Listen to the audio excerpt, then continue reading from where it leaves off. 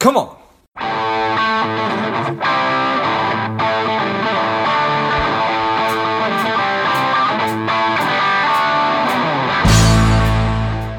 Spending too much time on social? Is your daily screen time over 2 hours? Are you a little bit overweight? Not saving enough money? If any or all of these are familiar, Strive could be for you. The Strive 2-week online bootcamp will help you to detox your mind, body, and money, getting you on your way to a happier, healthier, wealthier, and more confident life. Go to strivedetox.com, strivedetox.com, and get your mind, body, and money right. Welcome to Money Savage, a savage approach to personal finance. This is George Grumbacher, and the time is right. Welcome to today's guest, strong and powerful Maddie Dykewald. Maddie, are you ready to do this? I'm ready if you are. Excellent. I think that I am. Maddie is the co-founder of AgeWave, the world's leader in understanding and addressing the far-reaching impacts of our aging population.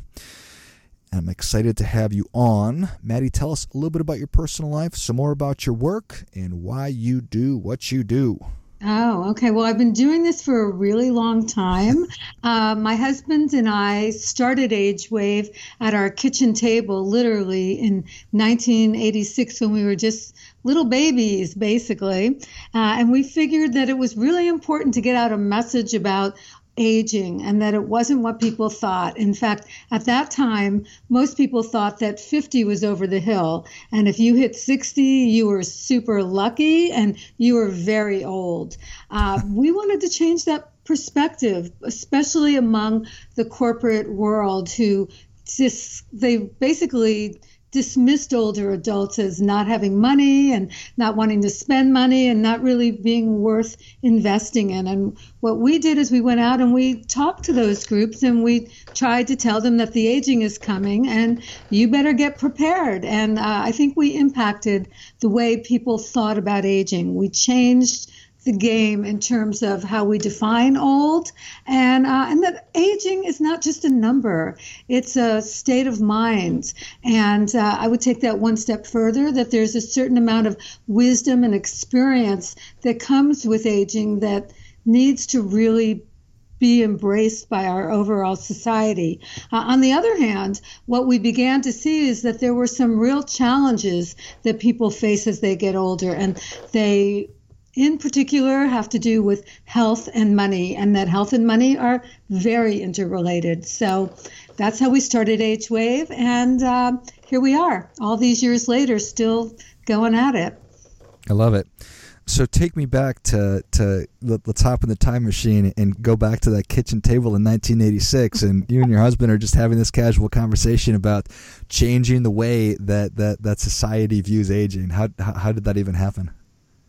Well, my husband was more the impetus than, well, actually both of us were, so I'll take credit for that too. At the time I was working in entertainment. I was actually on a soap opera for a while as an actress and doing a lot of commercials, and I was in my late 20s, and people, believe it or not, at that time would think of 35 as being over the hill for that industry. And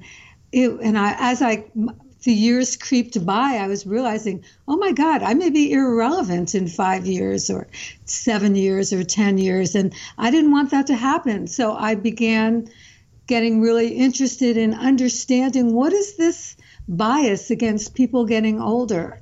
And why are we doing this to ourselves, making ourselves irrelevant at younger and younger ages? And I wanted to change that.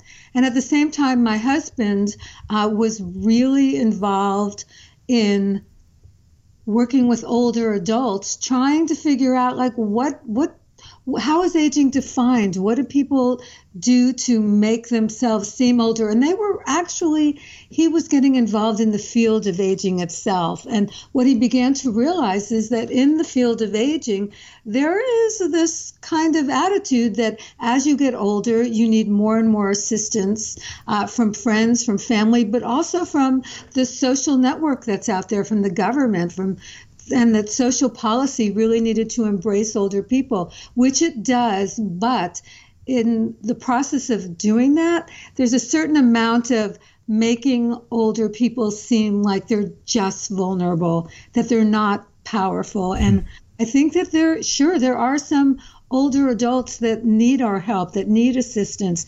On the other hand, there's some that are very powerful and can actually give back rather than just take from the overall society.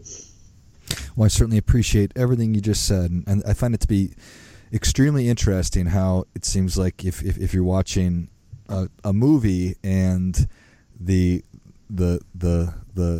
community or the tribe, if they need answers, they'll go to the elders, right? But in Star Wars, right? Yes, sure, okay, perfect, Star Wars. But in today's culture, or I don't know if it's today. I guess do you feel like we're reaching an inflection point where we're getting over the idea that 50 is old and that we shouldn't be paying attention to our older folks? Yeah, I think that is no longer the case. People no longer think of 50 as being over the hill. And I think part of it is demographically driven. What we're seeing in our world today is two things that are affecting it. Number one, people are living longer and better than ever before. I mean, just 100 years ago, average life expectancy was only 47. So yes, 50 was over the hill. Right. But today, average life expectancy has gone all the way up on average to 79. And many people are living longer than that. So we're beginning to have models of what it's like to be older. And some of them are really positive. So that's one contributing factor. The second one is that our demographics have really shifted. When you think about age demographics, not diversity, but age demographics, what we've always had in our world, especially in the United States, is we've always been about youth. Youth was where the action is. That youth was where the growth was. And youth was where the growing markets were. But that's not so much the case anymore, although people still sometimes behave as if it is. What we're seeing is the fastest growing segments of our population are the oldest segments of our population, not the youngest. And that's never happened before. And as we begin to see that taking place, what we begin to realize is that the world is changing and we've got to change with it. And our attitudes and expectations about what is old and how you define old and what to expect from people who are chronologically older, it's very different than what it was just 100 years ago. So when you talk about what to expect from people who are chronologically older, what does that mean? Okay, so this is one of my big crusades right now. I think we're beginning to see more. First of all, let me be really clear about something. We have some challenges and we have some opportunities as we get older. And one of the challenges that older people face is physical decline. And not everyone goes through a lot of physical decline, but if you don't take care of your body, you're definitely going to go through some physical decline. And even if you do take care of your body, you may experience physical decline of some sort. It's inevitable.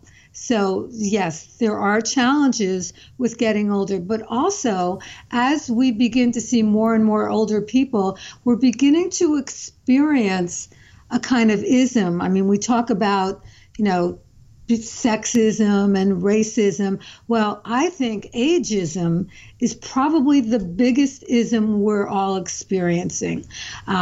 We think that if you see older people, and maybe they do have some physical debilities, you think that that applies to their brains as well, that they must be enfeebled. They probably can't contribute back to society. Maybe they can't even earn a living. Whereas that's not the reality. The reality is that older adults in general, in fact, from our studies, we've learned this, that just because you hit 65 doesn't mean that your life changes dramatically. Many older adults want to be working. And in fact, they find that the workplace is really ageist against them, doesn't want to give them a chance because they have these stereotypes in their mind of what it means to be older. And these are negative stereotypes rather than positive ones. We need to replace some of those negative stereotypes with more positive ones, because just because you hit a certain marker in terms of chronology, it doesn't mean that your life is going, it doesn't mean you're over the hill. I think that's the best way of putting it. Yeah, I completely agree. And not too many stereotypes are positive ones. So those are certainly the challenges. What do you view as the opportunities? I think the opportunities is to keep growing and learning and keep contributing back to society, to have more time to focus on the things that really matter to you. I think that's a huge opportunity. I mean, what you see oftentimes in older adults is they begin to recognize the fact that they have a limited amount of time on this earth. And recognizing that makes every day seem really important. And making every day seem really important means that you're bound to focus on the things and the people that you really care about, that really matter in your life. And you become a little bit more engaged with yourself, if you will. You're not so much on the surface, I think, and you dig deeper into yourself to try to focus on what's really important. Well, I think that's such incredible advice, and it's something that I know that I work hard at, keeping top of mind for me, and being mindful of living each day to the fullest, and you try to instill that into others who are younger, and sometimes it just takes you're going to realize that when you're ready to realize that. So, yeah. Do you have I guess I'm curious in along that line, helping people to sort of flip that switch on of let's really maximize what we want to see happen in our lives. What advice would you give to people who are in fact in that position? They're 65 and up, and then what advice you'd give to the children of those people to help maybe foster that thinking in their parents? Okay, well, let me try to answer that in a few different ways. First, let me say that family actually becomes more and more important to people as they get older, and engaging in your family and helping your family in whatever way you can becomes a high priority for many people. Now, not everyone. I mean, and some people, by the way, don't define family just by blood. I mean, maybe it's a close group of friends or people that you've worked with for your whole life that really matter to you. But the people thing becomes front and center for many people as they get older. So I would advise people to really focus on those people that they love and find ways that they can interact with them. But to get to your subject of finances, there's an interesting dynamic that takes place with money as people get older. First of all, when people are thinking about getting older, the number one worry they have are financial worries. And oddly, the biggest financial worry that people have is about being able to afford health care.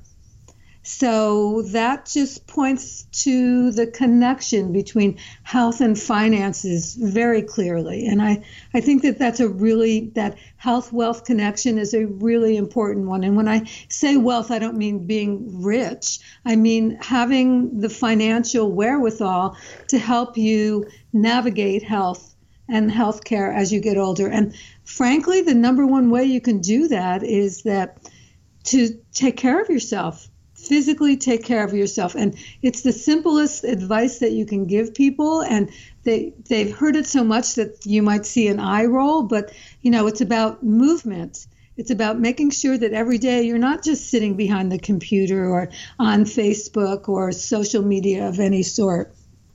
You're out there taking a walk, especially in nature. 30 minutes a day makes a huge difference. And the other side of that is what you put in your body. I mean, you people have said it, you are what you eat. Well, you are. I mean, that's what builds your strength and resiliency. And if you fill it with junk food, you're going to be like full of junk, rather than if you fill it with really healthy, real food. Like real food is what comes to mind. So do I tell people not to eat meat? No, but eat the healthiest meat that you can. And do I tell people that they shouldn't have any sweets? Well, that's very hard to do in today's world. But, what I find, and I'll put it into the context of something that's happened to me. I'm a really active person, and I'm like kind of obsessed with exercise. You might even think too much obsessed with exercise. But as a result, I had some pain for a few years in my hip, and it started in one hip, moved to another. Finally, I got an MRI after a lot of other things, doing a lot of other things first. And what I discovered is that I really had hip dysplasia. And today, when kids have hip dysplasia, orthopedists do something about it. But when I was a kid, they didn't. And so it had helped to create a bone-on-bone situation in both my hips. And I needed to get hip surgery in both my hips. And I decided to do it at once. And before I did it, I said, well, gee, how can I prepare the best? And I did a lot of research. And what I discovered was that there's this anti-inflammatory diet. So cutting down or cutting out on dairy, gluten, and sugar. And that's what I did. And within 6 weeks, all the pain in my body went away. All of it. So that's an example of taking control of your health. And frankly, I did go ahead and have the hip surgery, but it saved me a lot of time and a lot of money because my recovery was almost amazingly quick. Nice. I mean, within 2 days, I was out of the hospital after one night.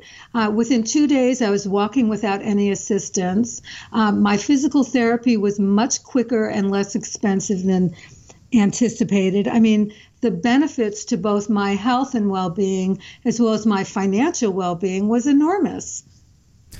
And I have to obviously give you all the credit in the world because you saw a problem or at least you were experiencing the problem. You figured out what the cause was, and then you wanted to make sure that you had a speedy recovery. So you made probably pretty major changes to your diet and cut out a lot of things, and it turned out to have made an enormous difference. So do you just chalk that up to its intentionality? It's educating yourself and then having the discipline to be able to follow through on things?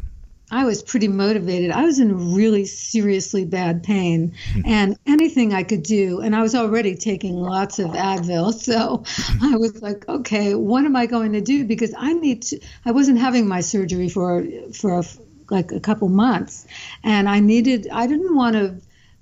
People were looking at me and saying, oh my God, you're limping. And my kids would say, Mom, are you okay? So I felt like I was like on a potential cascade in terms of my health that was going to age me dramatically.